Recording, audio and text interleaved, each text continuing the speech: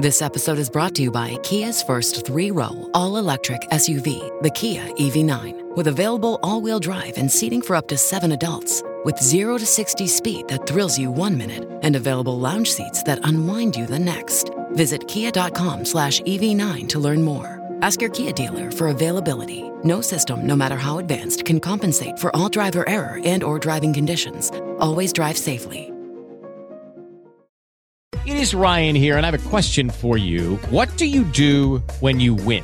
Like, are you a fist pumper, a woo-hooer, a hand clapper, a high fiver? I kind of like the high five, but if you want to hone in on those winning moves, check out Chumba Casino. At ChumbaCasino.com, choose from hundreds of social casino-style games for your chance to redeem serious cash prizes. There are new game releases weekly, plus free daily bonuses. So don't wait. Start having the most fun ever at ChumbaCasino.com. No purchase necessary. VGW. Void where prohibited by law. See terms and conditions. 18+. Hello, everybody. This is Marshall Poe. I'm the editor of the New Books Network, and I'd like to tell you that we have a new and improved website. It has 2 new features that we think you'll love. One of them is a vastly improved search engine, so that when you type in keywords, you'll get a bunch of episodes really quick. The other is the ability to create a listener account. And in that listener account, you can save episodes for later listening. So you can create a kind of listening list. We think these features are neat and we think you'll enjoy them. Please visit the site today. Hello, everybody. This is Marshall Poe. I'm the editor of the New Books Network, and we have a channel on the network called the New Books Network Seminar. And on that channel, we put books that we think will be of great interest to everyone across the network. And we have another one for you.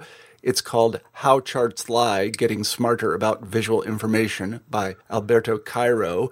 Alberto talks with Jim Stein, the host of New Books in Mathematics, about, well, how charts lie, and they do so in many different ways. I hope you enjoy the following interview.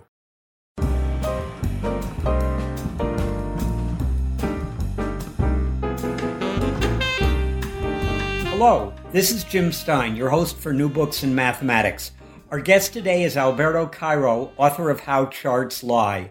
If Benjamin Disraeli had had the opportunity to read this book, he might have revised his well-known quote to say that there are 4 kinds of lies: lies, damned lies, statistics, and misleading charts. This book does a masterful job of explaining the lies that charts are capable of making believable and exactly why they are so pernicious. Alberto, welcome to the show. Hi, Jim. Thanks so much for having me. It's a pleasure to be here. Alberto, what motivated you to write this book? Well, in the past decade or decade and a half, as a journalist, I am a journalist and a graphic designer, I have observed that the presence of graphs and charts and maps and infographics and diagrams in news media and social media has increased significantly. And I think that that's great news, because I'm a great believer in the power of charts to communicate effectively. But at the same time, I also started observing how people systematically misinterpret certain kinds of maps and certain kinds of charts. So I wanted to write a popular science book, very very simple, very elementary, but at the same time, I think useful, a book on how to approach charts more critically and to become a better reader of these products, of these visual products.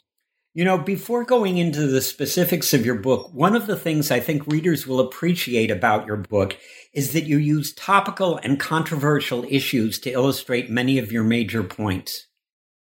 Well, yes, and that's because charts are used in those conversations, right? Charts are thrown around when we discuss, for example, immigration, or when we discuss the unemployment rate, or when we discuss important social issues. Again, that's the power of visualizations, the power of charts, is that they can inform those conversations. They are very powerful at that, but only if they are correctly designed on one hand, and on the other hand, if they are correctly interpreted, if they are correctly read. And that brings us to the importance of being able to read charts. Because we see so many, why is it so important to be able to read charts? Well, it is important, as you say, and as we discussed before, just because their presence in news media and social media and many other fields and environments has increased quite a lot in the past decade. And at the same time, it's also important because one of the things that I've witnessed myself firsthand is that we tend to approach charts, and I count myself in this as unconsciously as if they were illustrations. we approach them like if they were things that can be understood in the blink of an eye or just with a quick glimpse to them. And the point that I make in the book is that we need to train ourselves not to do that, not to jump to conclusions when we see a graph, not to project onto the chart what we already want to believe, not to read too much into any chart that we see every day. So we need to become better readers of charts in one sense, more attentive readers of graphs. Again, assuming that they are not images, they are not pictures, they are visual arguments or arguments made visual. Therefore, in order to understand them, we need to pay attention to them and read them carefully. Yeah, I think it's extremely important. And I also think that the ability to read practically anything is declining in our society. And I think that's regrettable. I don't know whether it's a problem with reading skills. I think that is a problem, and I may write a book about this at some point. I think that the problem is attention. It's attention. What we are lacking is not reading skills. What we are lacking is attention. We are undermining our own attention. And it's possible to train and educate our own attention through the practice of meditation, through mindfulness. It is possible to learn how to become a much more focused reader or viewer of everything that we see around us or everything that happens inside of our own brains, which is also quite important. Alberto, that's an extremely valuable and important point. And I'm a teacher, and I've noticed that my present-day students seem to have the attention span of fruit flies. Well, yeah, it happens to everybody, I think. You nailed it. But it also happens to me. It also happens to me, right? I'm a constant user of social media and, online applications and things like that. And I started noticing my own attention span eroding.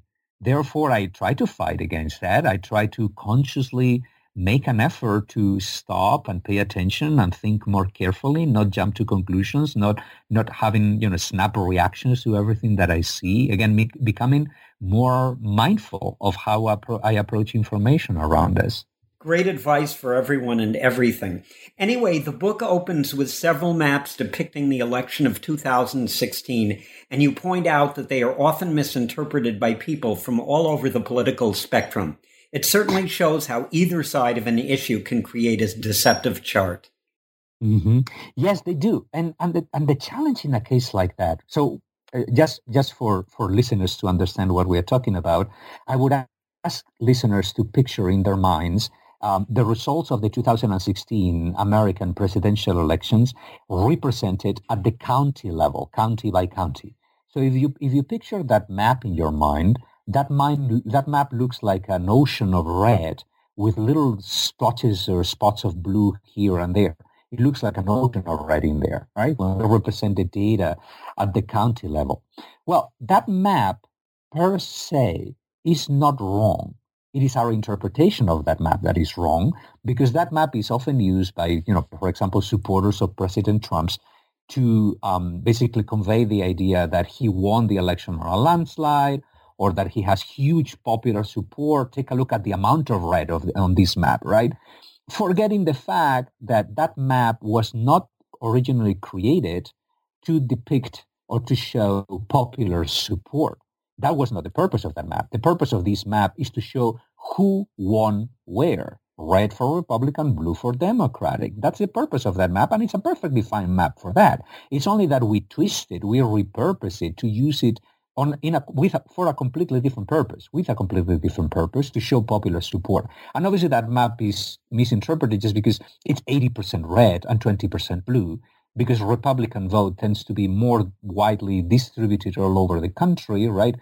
Counties that are sparsely populated tend to be a little bit more Republican, but counties that are densely populated, urban counties, they tend to vote a little bit more Democratic. Democratic vote tends to concentrate in areas that are very small in size in comparison to the rest of the territory of the country, but have huge populations. And that's the reason why that map may be misleading. You may project onto it what you want to believe. I won on a landslide. Take a look at this map. I have tons of support. Take a look at this map. Forgetting that we are dealing with demographics, with people's density.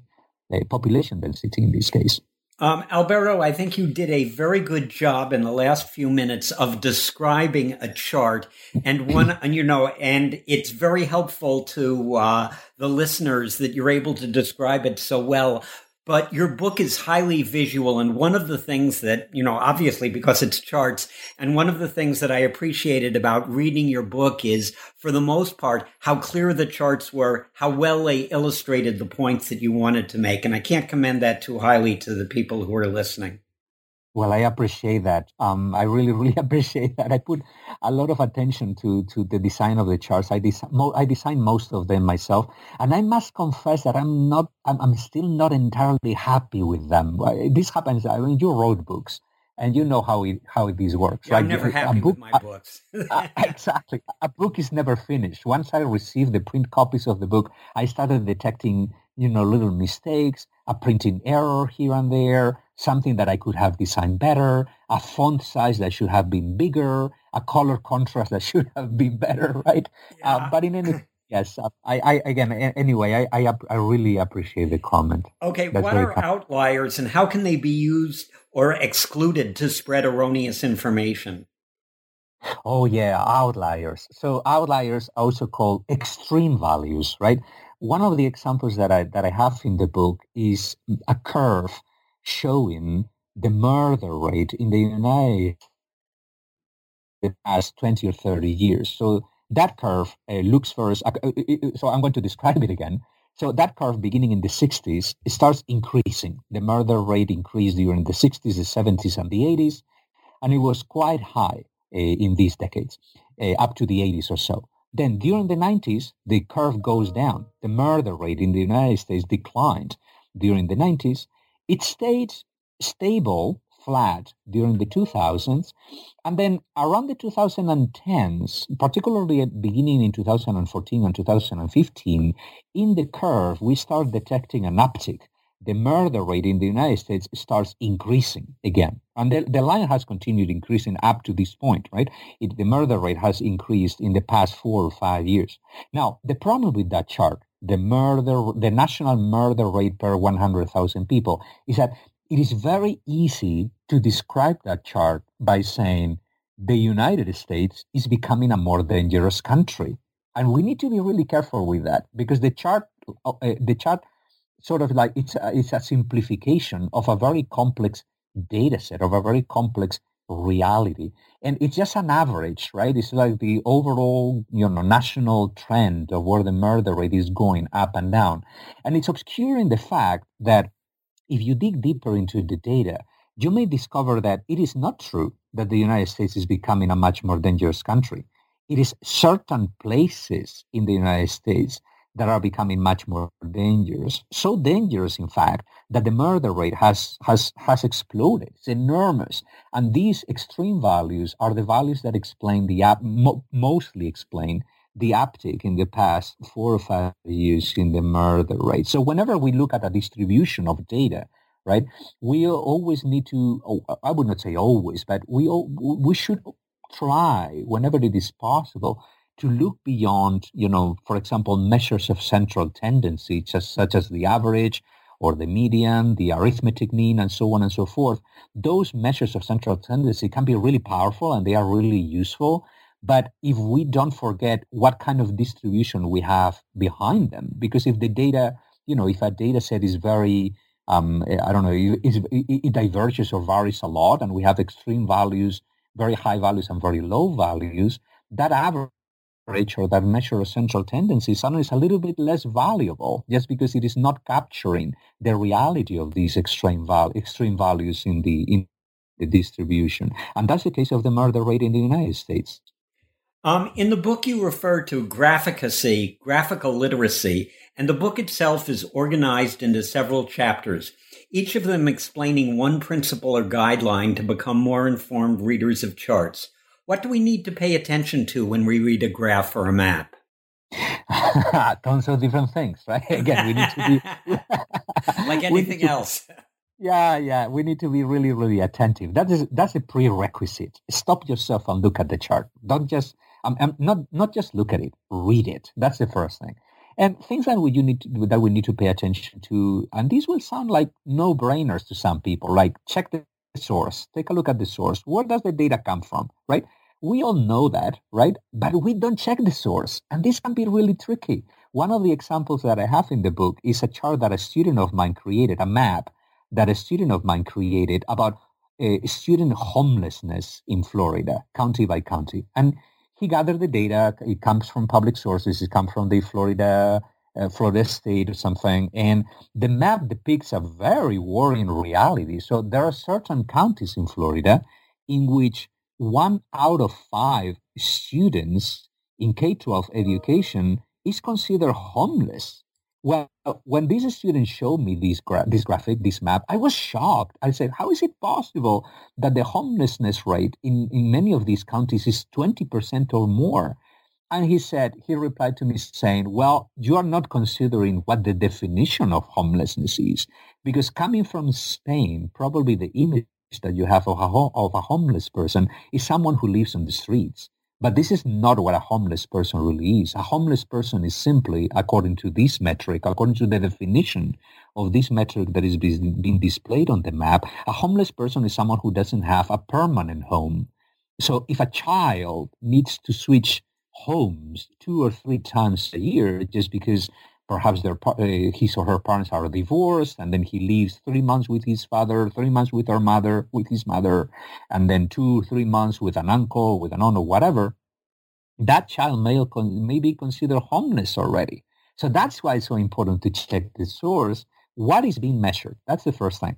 Then we need to pay attention to scales, right? What I call the framework or the scaffolding of the graphic, the scales, the legends, the colors that are being used to represent the data. What we call the encodings. And I spent a whole chapter explaining what encodings are. Encodings are the features of the graphic that actually represent the data, right? The properties of objects that change in proportion to the data. For example, in a bar graph, the property that changes is height or length. And this height or length needs to be proportional to the data, right? So we need to pay attention to encodings, make sure, for example, that the scales are not distorted or twisted, in certain ways. But then more importantly, most of the book is not about the sort of, so to speak, technical aspects of charts, such as axis encodings and things like that. It's much more about how we all tend to project, tend to read too much into charts, tend to project our own beliefs onto the charts that we see. The rest of the book is a warning against these sort of like motivated reasoning or confirmation bias, and how we can all try to curb it a little bit, forcing us to see what the chart is actually showing or what is actually in the chart. One of the mantras that I repeat in the book a couple of times, I believe, is a chart shows only what it shows and nothing else. Everything else that you see in the chart is usually not in the chart. It's in your brain, and you are projecting onto the chart what you want. You start with a table of median incomes for counties in Florida and progress from there to a chart which shows how median income correlates with education. Is this part of what charts do, support arguments that the chart designer wishes to make? Well, yeah, charts are one of the points that I make in the book is that charts can be easily misinterpreted, and that chart can be misinterpreted. There are a lot of complex realities behind that data that is being correlated with the comparison between education and wealth. For example, there may be, huge inequalities within each one of these counties in Florida. So charts can be misinterpreted. But at the same time, charts can enable conversations. And this is the main argument in the book. A chart is usually not a conversation stopper. It's a conversation enabler. It's something that we can use to inform better dialogues. And if there is something that we really need in this country and the other countries that I'm familiar with, like Spain, where I'm from, or Brazil, where I lived for many, many years, what we really need is to have better conversations, in some cases informed by charts, by good charts. I'm thinking that perhaps the same arguments were made by the people who originally wished to put pictures in books. It could be, yeah. But I'm not against that. I'm a huge fan of visual communication. I am a great believer in the in the fact that in many cases the combination of words and visuals is the most powerful way to convey information accurately. There are certain kinds of stories, certain kinds of insights, certain kinds of information that cannot be understood correctly if they are not pictured or transformed into a graphic. I think that's right. I also think that most of us are familiar with three basic types of charts: line charts, bar charts, and pie charts. But there are a lot of different types of charts now. Perhaps you could discuss a few of them. Correct. Yeah, that's right. So another point that I make in the book is that the grammar of visualization, what we call the grammar of graphics, there is actually a book with that title by Leland Wilkinson, The Grammar of Graphics. The grammar of visualization allows us to constantly come up with new ways of representing data. So the bar graph, the line chart, the pie chart, they have been around for centuries, right? I talk about, for example, in the book about William Playfair, a famous polymath from the 18th century, who is widely considered one of the founders of data visualization and of charting and graphing and so on and so forth. And he used pie charts and line graphs, mainly line graphs, and a couple of bar graphs in his books. He's one of the first people who did this systematically. But since then, since the 18th century, the vocabulary of charts has expanded significantly. So in the 19th century, for example, we lived through what some scholars call the first golden age of data visualization, thanks to people such as, for example, Sir Francis Galton, who is also very famous in the history, is fundamental in the history of statistics because his study of in regression and correlation. He was one of the first ones to use scatter plots to represent regression and correlation. Or Florence Nightingale, the famous nurse, the famous British nurse, who I talk about in the book, by the way, who created graphics and charts for persuasive reasons, to persuade people. Also, I'm thinking about Dr. John Snow, who is fundamental for the history of epidemiology and statistics and also charting, who created wonderful maps displaying the fact of that infectious diseases such as cholera, they transmit themselves through contaminated water and through contaminated food. At the time, people believed that infectious diseases got transmitted by breathing full air. But Snow, using maps and statistical techniques, the techniques that were available at the time, was able to corroborate the idea that it was not the air that was contaminated, it was the water that was contaminated, and he used maps for that. And then in the 20th century, we have witnessed an explosion in the vocabulary of visualization. John Tukey, the famous statistician, back in the 70s, he created new ways of displaying data, and more modernly, I mean, in the past 10 years or so, I'm thinking about, for example, Stephen Few, who also has several books about data visualization, such as Show Me the Numbers. It's a wonderful introduction to visualization. He invented a variation of the bar graph called the bullet graph. I'm not going to describe it because it will take too long, but I will encourage listeners to Google it up, bullet graph, to know what I mean. And again, going back to what I said before, this language is constantly evolving, and it is good that it evolves. It is good that we are coming up with new ways of displaying information.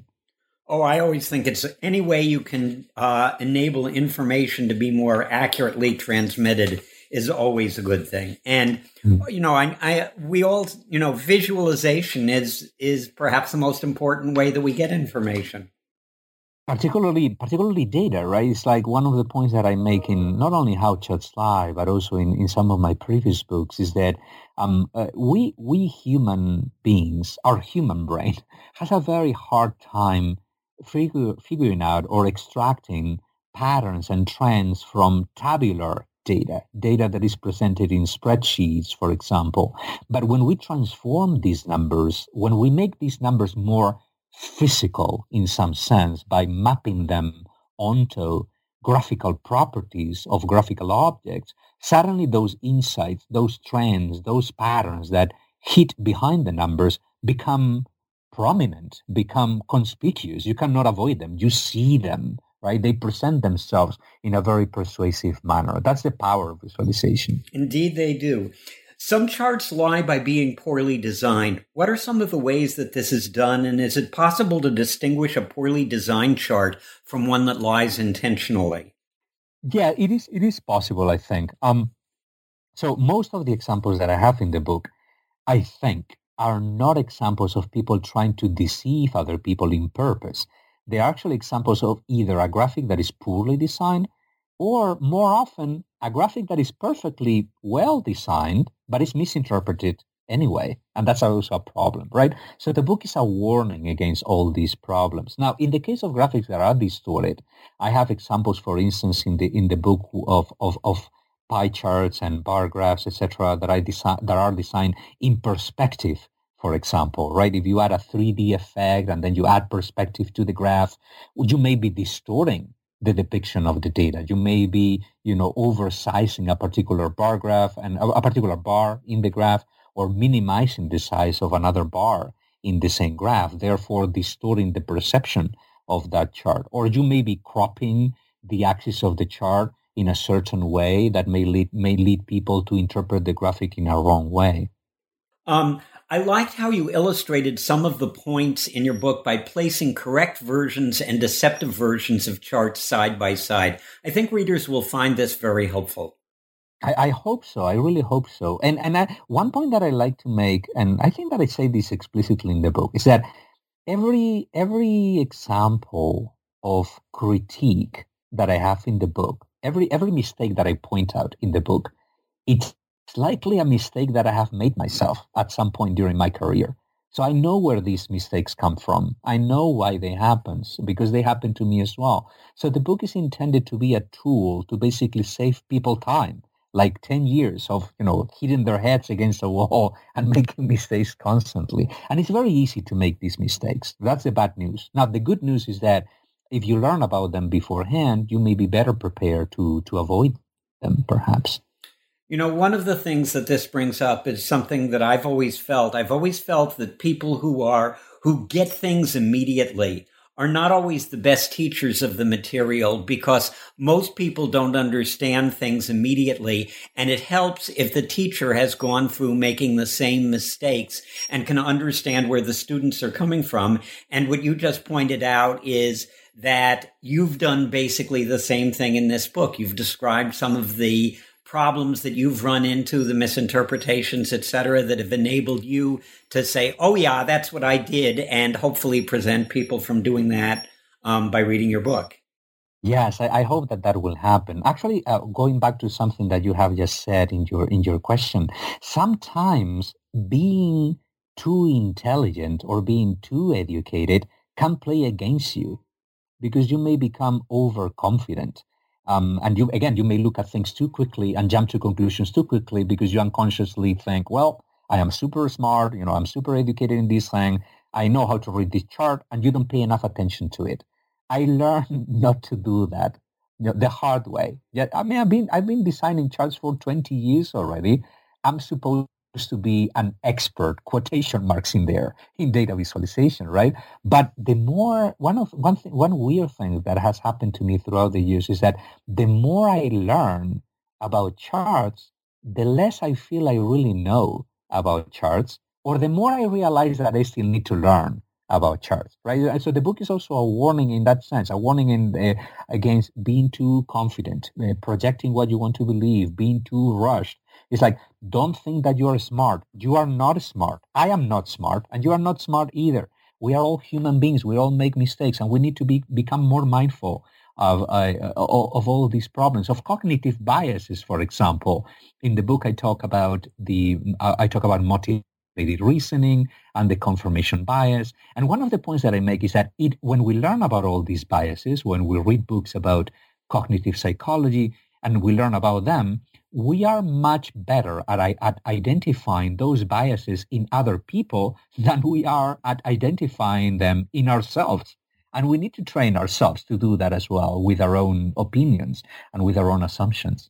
I don't know about you, but I'm very busy and I don't have a lot of time to cook. That's why I subscribe to Factor. Eating better is easy with Factor's delicious, ready-to-eat meals. Every fresh, never frozen meal is chef-crafted, dietitian approved, and ready to go in just 2 minutes. You'll have over 35 different options to choose from every week, including Calorie Smart, Protein Plus, and Keto. These are 2-minute meals. Factor meals are ready to eat and heat, so there's no prepping, cooking, or cleanup needed. They're flexible for your schedule. Get as much or as little as you need by choosing your meals every week. Factor is the perfect solution if you're looking for fast, premium options with no cooking required. Sign up and save. We've done the math, and this is important. Factor is less expensive than takeout, and every meal is dietitian approved to be nutritious and delicious. Head to factormeals.com/NBN50 and use code NBN50 to get 50% off. That's code NBN50 at factormeals.com/NBN50 to get 50% off. You know, when I was listening to you, I was reminded of Newton's remark about when people called attention to how brilliant he'd been. He said, I feel like someone who's just been on the seashore playing with a few pebbles while a great ocean of truth lay undiscovered in front of me. I don't think that was humble brag on his part. I think that's actually true. That's actually true. I think, Einstein felt that most of the people who are genuinely brilliant realize what they don't know as much as what they do know. And that is absolutely true. The wisest people who I have met throughout my career are usually the ones who are, I would say, more insecure about what they know and what they are very certain about what they don't know, which is, I believe that's a source of wisdom. Yeah, I think you're right. Anyway, Getting back to your book, what are logarithmic scales and for which types of charts are they useful or deceptive? Well, logarithmic scales are basically, graphics that don't depict the data on an arithmetic constant scale. They use, for example, multiples of 2, multiples of 10, and so on and so forth. They are often quite useful to display rates of change, right? If a population, for example, doubles every period of time that depicted in a chart, using a log or multiplies by 10 every period of time displayed on the chart, using a logarithmic scale can be useful for that. The challenge with logarithmic scales, though, is that they can be tricky. That's an example of graph you really need to pay attention to, and you really need to be, educated enough and knowledgeable enough to read correctly, because otherwise you will read it as if it were an arithmetic scale, constant change, when you are actually showing is basically the population growing exponentially, right? And I have a couple of, funny examples in the book about these types of scales. In general, when I'm depicting data, when I'm designing graphics myself to be presented to the general public, in general, I tend to avoid logarithmic scales whenever it is possible, just because I think, and this is based on my own experience, that most people have a hard time understanding them. Sometimes you cannot avoid them. As I said, there are certain cases in which the logarithmic scale is the right way to display the data. But then I think that you need to explain what the graphic is showing carefully, right? Which is another point that I make in the book, right? Whenever we present or we face or we design, let's say, a novel visualization, or we depict data in an unusual way, besides showing the data, perhaps we need to explain it verbally, right? There is a wonderful professor called Hans Rosling. His website is gapminder.org, and he has a wonderful book called Factfulness. Anyway, Rosling, if you Google him up, is Rosling, Rosling. He was one of the most successful data presenters that I have ever seen. I would encourage people to go to his website, gapminder.org, and see some of his lectures, just because he didn't just show you the data in the form of graphs and maps and charts. He put himself in front of the chart, and he became part of the chart. But by pointing out what really mattered in the chart, the main data points, and also explaining to his audience how to read the chart the horizontal axis means something, the vertical axis means something else, and so on and so forth. He was incredible. And I wish that more people would do this more often, particularly scientists, statisticians, data scientists, and so on, mathematicians, spend a little bit more time not just showing data, but also explaining data and the importance of showing that data. You know, earlier in the interview, you mentioned that some charts lie because the objects that encode the data are twisted or truncated in some way. I know there are lots of examples in your book, but could you describe one or two examples that people might be able to recognize? Oh, yeah, sure. So one example, for instance, is a chart that was shown, I think that it was in Fox News years ago, showing the variation of federal tax rates in between President George W. Bush and President Obama. I think that the tax rate went up from the top tax rate, I don't remember the exact numbers, but from 35% to 40-something%, right? Which is an increase of a few percentage points, right? And that data was represented through a bar graph, right? And therefore, if you represent that through a bar graph, the absolute variation, the increase was significant, perhaps, but it was not enormous, just because it was a few percentage points. The challenge, though, was that the vertical axis, the y-axis of that bar graph, was cropped in a way that it greatly exaggerated the difference between the tax rate under W. Bush and under Obama, making the data look like if it was multiplying by 20 or something like that, just because the axis was distorted. Yeah, I remember things like that. I've seen that done, the truncation effect. I've seen a lot. And that is not, I would say that that's even not the most dangerous example or the most misleading example. I mean, the problem sometimes is not that the value axis is distorted. Sometimes it's the x-axis that is distorted. Think about, for example, a chart showing, say, the unemployment rate, right? It's very easy to crop the horizontal axis of that chart to basically tell the story that you want to tell. If you crop it in between a couple of years, you may prove that the unemployment rate has gone up just because you have selected, specific months or specific years in which the unemployment grew. But if you look outside and take a look at more years in the time series, you may discover that the unemployment rate has actually gone down in the past, 7 or 8 years or something like that. You know, one of the things that's happening nowadays is obviously there's a predominance of social media. And social media is one of the ways that charts are easily transmitted. What do you see as the pros and cons of social media? Well, the pros of social media, I am in social media. I use Twitter on a regular basis. I use it, though, in a very mindful manner. I use it for professional reasons. So I don't spend a lot of time on it. I don't spend hours and hours and hours just staring at my Twitter stream, right?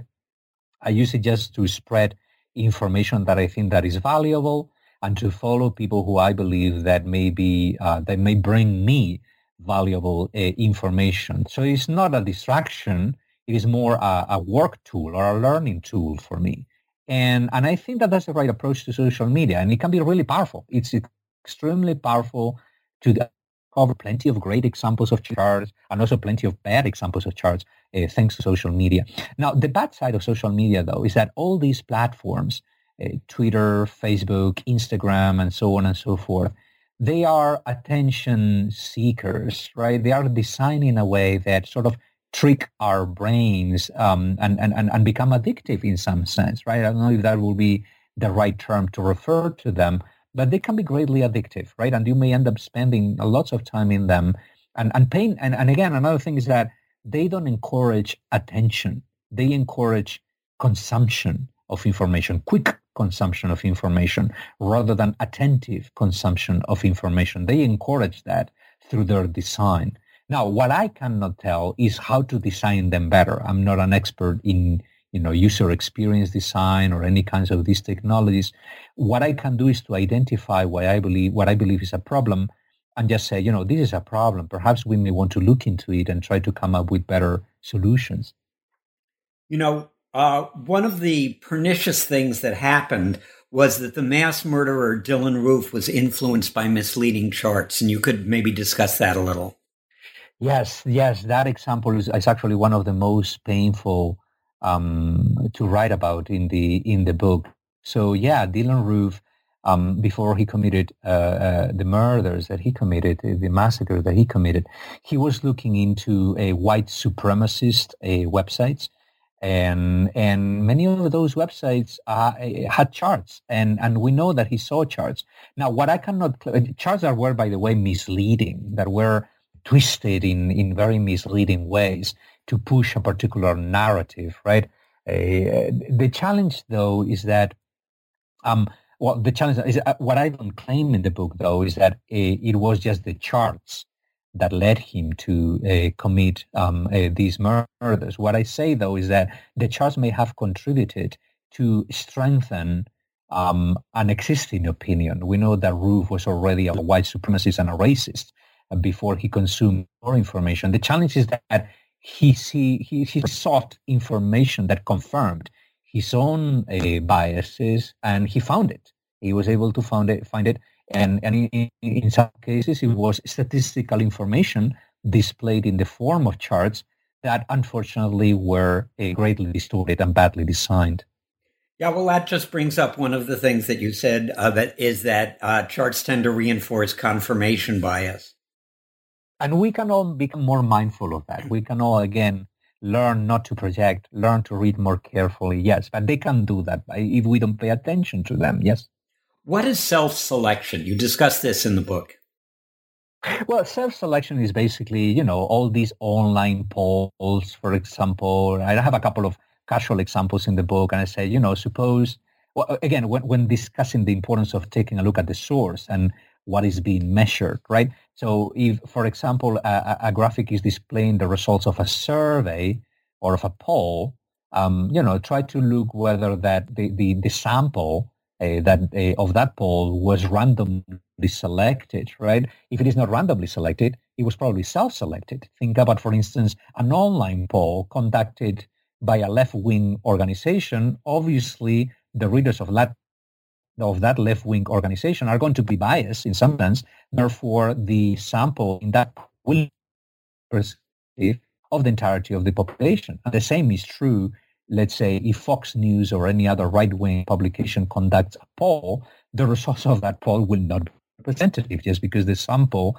behind those numbers is self-selected. It's people who want to reply to that poll and actively reply to that poll. You have a nice list of principles you use for spreading information. I'm sure the listeners would enjoy hearing about some of the ones you consider most important. Oh, yeah, absolutely. So one of the points that I try to make in the book is that nowadays, in some sense, all of us are journalists, right? It's like, what is the role of a journalist, ideally, right? If journalists behave like they are supposed to behave, a journalist is a person who collects some sort of information, processes the information, spreads that information, always for the benefit of a community, always to serve a community. So the service component is really, really important. Well, think about the third step that I have mentioned, spreading the information. Today, we all do that, right? We all have access to social media platforms and websites and digital technologies. We are all spreaders of information. So one of the points that I make in the book is that I think that we need to become a little bit more responsible how we do these as readers of information and spreaders of information. Stop ourselves and not, retweet things mindlessly or post things on Facebook just because they confirm what we want to believe. So don't don't reconfirm our own biases whenever possible. And I also give a set of very loose, very, I would say vague or informal guidelines on how to create, I would say, a balanced media diet. So how to identify media are more reliable than not, for example. And those are the sources that you should keep in your regular diet, right? So I give some advice on that as well. Again, advice based on my own experience, on how I did that myself. I think you make a valuable point when you say that a chart can be made worse or better depending upon its ability to strike a balance between oversimplifying reality and obscuring it with too much detail. Correct. And this circles back to the example of the murder rate, right? So the murder rate curve is an excessive, I would say, simplification of a very complex data set. So it's an oversimplification. It's not wrong per se. If you know what lie, then you will read that curve correctly. But if you don't, you may misinterpret that as, the United States is becoming a more dangerous country. However, we can always get wrong showing too much data. So imagine, for instance, that instead of showing the national rate, we showed, for instance, I don't know, the rate in every block in the country, right? That would be overcomplicating the data. You don't need that much detail. You will be obscuring the important patterns in the data by showing too many data points, by showing too much information. What are nominal values and real values, and what roles do they play in constructing a chart? Well, yeah, that's an eternal discussion, whether, a graphic should show, let's say, the actual counts or some sort of derived metric or adjusted metric, right? Think, for example, all these stories that we commonly read in newspapers and magazines. The latest blockbuster just released has the biggest box office ever, right? And then you read the fine print, you read the story, and you discover that the box office numbers are not adjusted for inflation. Therefore, it may be that blockbuster is certainly a very successful movie, but it may not be the most successful movie ever, right? So adjusting for inflation is an example of a derived statistic, of an adjusted statistic. Sometimes we need to compare or we need to assess, let's say, nominal values, actual counts, for example, and sometimes we need to take a look at adjusted values, right? Think about, for example, whether if you want to compare, let's say, a crime, cases of crimes, let's say Miami, Florida, which is a huge city, with Key West, Florida, right? Or think about any other cities in the country, a big one and a small one, right? If you just compare the absolute values, the total number of crimes, the total number of murders, obviously Miami, the big city, is always going to be on top just because the population is bigger, right? And Key West, which is a wonderful town in the Keys, obviously everybody will be familiar with it, it's a much smaller population. It's around 40,000 or 50,000 people. Therefore, the number of crimes will be much lower. So in that will be one case in which comparing the actual counts may not make, the unadjusted numbers may not make a lot of sense, all right? Or at least they will not make sense on their own. You still need to show them just because there are people behind each one of those counts, each one of those numbers. But what you need to compare also is the adjusted values, right? The crime rate per 100,000 people, because then the two cities will be comparable to each other. So there are many examples of this interplay between unadjusted and adjusted values that I described in the book, and I believe are quite important. We need to pay attention to them. I enjoyed your description of Bret Stephens' column on climate change and how charts could be used on this contentious topic to clarify the important points. Yeah. That's a very interesting case because I actually enjoy Stephens' writing. So Bret Stephens is a conservative writer who writes opinion columns for the New York Times, and I think that he's a very intelligent, well-educated writer, and he has a good writing style. I enjoy reading him. But the first column that he wrote for the New York Times really puzzled me because he said, all these projections that climate scientists make of where the climate may go, where their temperatures are going to be increasing, sea level rise, etc. All these forecasts are extremely uncertain, and therefore perhaps we should pay attention to them a little bit less than we do, right? They're very uncertain and blah, blah, blah. When I read that column, I was completely puzzled because it is true that climate forecasts are extremely uncertain, but that is true of most science, right? Scientists usually don't report a specific data point. They usually report a range of values, a range of uncertainty. We believe that the value that we are interested in is such and such, but the value could be higher or could be lower within this particular range. And climate scientists, as scientists as they are, they do that constantly. We estimate that the temperature in the future is going to be 2 Celsius degrees higher, but, it could be 6 degrees higher, or it could be 1 degree higher. Now, the challenge with the Stephens's column, though, is that there is another side of the coin. There is another side of the conversation, which is the following. Now, all forecasts made by climate scientists in terms of, sea level rise, temperature rise, and so on and so forth, they are extremely uncertain. But what he obscured in his column, or what he forgot to mention in his column, is that all forecasts that I'm familiar with, all of them point in the same direction, in the direction of higher temperatures, higher sea levels, and so on and so forth, with very few exceptions or no exceptions whatsoever that I'm afraid of.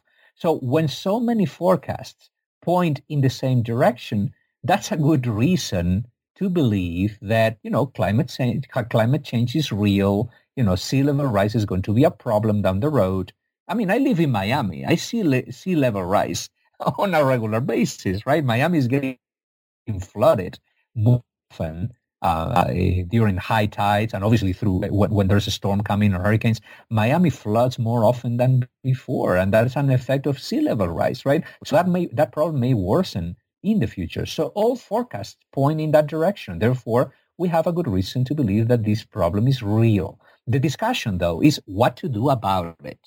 And what are the policies or the measures that we can implement and take as a society to address this challenge? But denying the challenge, I think that's not very wise. The challenge is there, and it's going to hit us in the face. It's already doing that, actually. I think that when you're talking about climate change, of course, I feel that I've seen it in Los Angeles I've lived in Los Angeles for half a century. And it's gotten warmer, it's gotten stickier, and I certainly feel that a lot of people that I know feel this way. But on the other hand, I'm wondering whether or not that it's just local, and I'm not really interpreting the data correctly. Yes. So we are getting into a tricky area because none of us is scientists. But I have many friends who are. I have, the University of Miami has a huge school of environmental and climate and marine sciences. So I have friends who work in this area. And what some of them point out is that it's not that everywhere the globe is becoming warmer. The average is becoming warmer. But what is happening through climate change is that temperatures are becoming, in general, more extreme. It's like warm places get warmer and some cold places get a little bit colder. Right? Some of them get warmer also, but some of them may get colder. That's the reason you may see, a lower than average temperatures in the Northeast during the winter in the past few years. But if you come to Florida, Miami is getting warmer. I mean, I was in Miami just a couple of days ago. I'm traveling right now, and the temperature was like 80 or 85 in November. That's very unusual, very unusual. I'm in Los Angeles. It's November, and the temperature was in the 90s yesterday. There you go. Well, there you go. So and there you are. Yeah, it's happening more often. Again, what we need to do, though, this is an example of how important it is to not just pay attention to specific data points, but to, look up, you take the bird's eye view and take a look at overall patterns, like averages, year by year, and so on and so forth.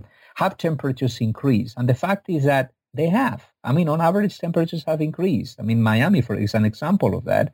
Temperatures have increased in the past few decades, little by little. That's true. The temperatures are not increasing at a very rapid pace, apparently, right? But an increase of 1 or 2 degrees can have huge effects in many areas of the world. Yeah, indeed they can. Alberto, it's been a very, very interesting interview. And as far as I'm concerned, I'm happy to recommend How Charts Lie to everyone who's listening, and I hope they read it. I usually end the interview by asking how listeners can get in touch with you. How can they manage to do that? And do you have any projects on which you're working? Sure. So the good news is that it's very easy to find me. So If you just Google my first name and my last name, so it's Alberto and then Cairo, like the city in Egypt, although I'm from Spain, not from Egypt. My last name is Cairo. It's very easy to find me. There is a famous Alberto Cairo, by the way, who is an Italian doctor. Well, I'm not that guy. I am the other guy, the visuals guy, the graphics guy. The other Alberto Cairo is the important one because he's a doctor who did a lot of humanitarian work in Afghanistan, and he's truly a hero. Anyway, a humanitarian hero. Anyway, so it's very easy to find me. I am quite active on Twitter. My Twitter account is @AlbertoCairo. So again, it's very easy to find me. I tweet mostly about numbers. I tweet about science. I tweet about graphs. I tweet about literature sometimes. I just tweet about things that I find interesting for different reasons, things that I find and I believe that are worth spreading. So on Twitter could be one way. I also have a website. I have a weblog. The weblog is the title of my first book, which is The Functional Art. So the website is thefunctionalart.com. That's my weblog. And I write on a regular basis about, again, graphs, maps, charts, visuals of different kinds, my students' work, and so on and so forth. And then things that I'm working on, well, I'm always writing something. So I'm already, toying with a couple of ideas for future books that may be perhaps more oriented towards how to think ethically about numbers and how to approach numbers and graphs, not just critically. I did that in How Charts Lie, but also ethically, the ethics of numbers, how to collect them, how to process them, how to display them for the benefit of a community, and so on and so forth. And then many other things. I'm involved in research and teaching, and I love teaching. Teaching is my passion at the University of Miami, but I also give lectures in many different places. I have a public calendar in my blog that people can consult. So again, it's very easy to find me, and people should feel free to reach out to me at any point. I always reply to emails. It usually takes me a little bit long to reply to them just because I receive so many. But I always try to reply, even if it's just with one line saying, thank you so much for reaching out. Alberto, thank you very much. It's been a very interesting experience. It was a pleasure. Thank you so much. Okay, take care. Bye-bye.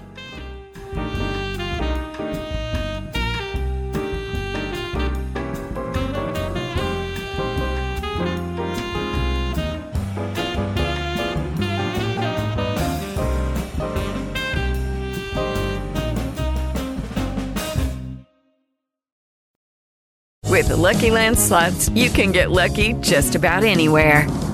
This is your captain speaking. We've got clear runway and the weather's fine, but we're just going to circle up here a while and get lucky. No, nothing like that. It's just these cash prizes add up quick. So I suggest you sit back, keep your tray table upright, and start getting lucky. Play for free at LuckyLandSlots.com. Are you feeling lucky? No purchase necessary. Void where prohibited by law. 18+ terms and conditions apply. See website for details.